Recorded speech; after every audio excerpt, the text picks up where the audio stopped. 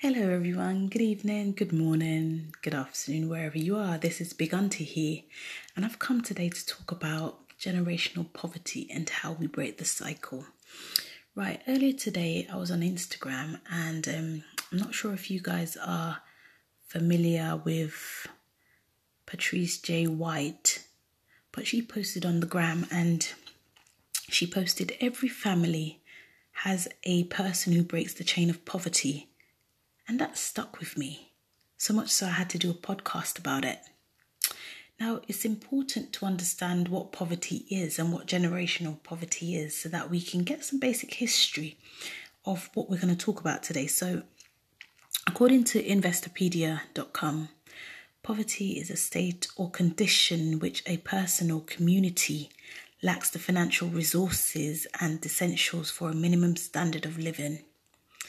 Poverty means that the income level from employment is so low that basic human needs can't be met. And medicineyale.edu defines generational poverty as having been in poverty for at least 2 generations.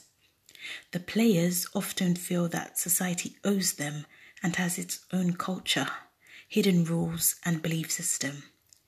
There is often a caregiver and or a breadwinner who passes down a vicious trap of hopelessness to their offsprings, their family members on how to survive in life, permanently affecting that person's outlook on life because they're not equipped properly to move out of their circumstances. So you might be thinking, okay, Big Auntie, so what are some of the key factors of generational poverty? And there are key factors of these generational poverty. You see, families experiencing generational poverty often feel constant hopelessness, moving from one generation to the next. If family members have no hope of a brighter future, the chances of breaking the cycle is extremely low. And this hopelessness can be intertwined with educational, parental, and spiritual poverty. UrbanAdventures.org actually says families who are caught in generational poverty are only focused on surviving. They're only focused on the now and in urgency, whether it be what they'll eat today, finding a place to live, and so on. These families often do not plan for the future because this would make them seem as though they know what the future holds. They value short-term outcomes and they develop patterns which are passed down through generations, such as, you shouldn't dream of buying a house because the world will soon end and you'd have wasted money. The plans of the diligent lead surely to abundance. So if you are being, affected by generational poverty, this is where you need to listen and listen carefully so that you can break this generational poverty curse. Now, there are effects, actually. There are effects, like I was saying, the hopelessness and all of that. Yes. So how can generational poverty affect you? How can it affect me? How has it affected me? How has it affected you?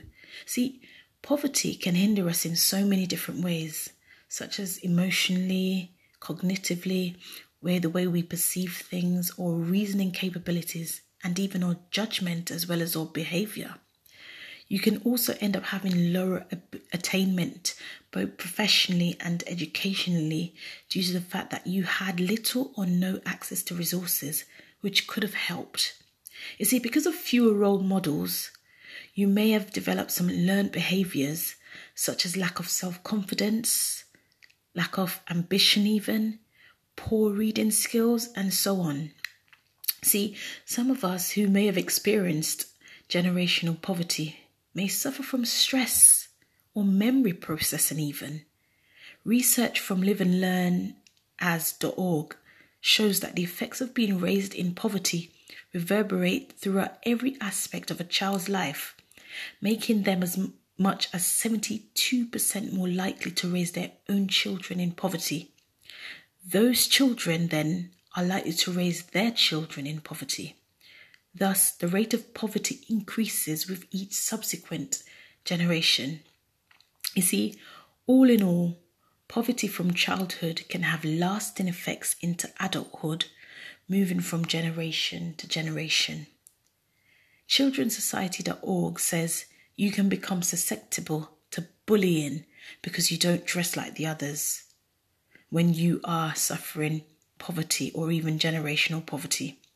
You see, you can develop mental health issues, anxiety, depression, which often leads to suicide. Not always, but often leads to suicide because you think there's no way out.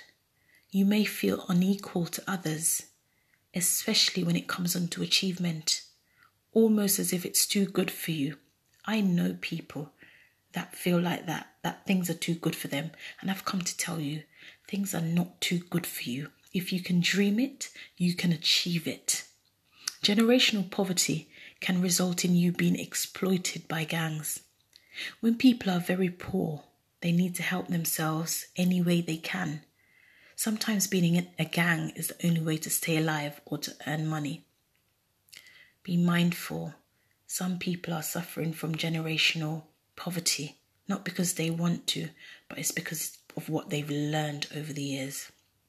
So then you're there thinking again, okay, big auntie, how can I then overcome generational poverty? You see, a famous Jamaican artist says, we may be born poor, but we're not going to die poor. We can and we must overcome generational poverty. And like I said about the quote that Patrice J. White posted earlier, every family has a person who breaks the chain of poverty. And that hit me very hard as I started to reflect on my own life. Many different sources identify ways in which we can break free. CalculateMyWealth.com says to educate ourselves, we must educate ourselves, not necessarily getting just a degree, but to research our options and then get an education that will help us to develop a marketable skill. Getting a good education and developing marketable skills can put us ahead of the curve. They also suggest we don't just reduce debt, but invest to create generational wealth. Invest your money wisely. The stock market is there. Make investment a priority to break from the cycle. Lastly, they suggest you get a mentor. Consider looking for someone who can help you overcome generational poverty.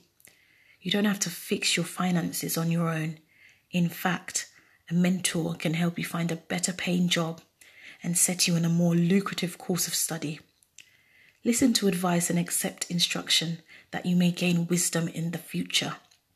Again, liveandlearners.org suggests that economically empowering women is the solution to breaking generational poverty, because studies find that empowering women is the most effective strategy for improving the condition of children. I don't know if it's true, but it's what I've researched. Women are 3 times more likely than men to reinvest their earnings into their family.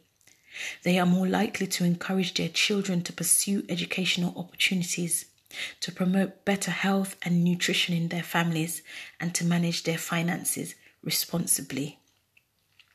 Self.Inc. suggests we change our mindsets towards money.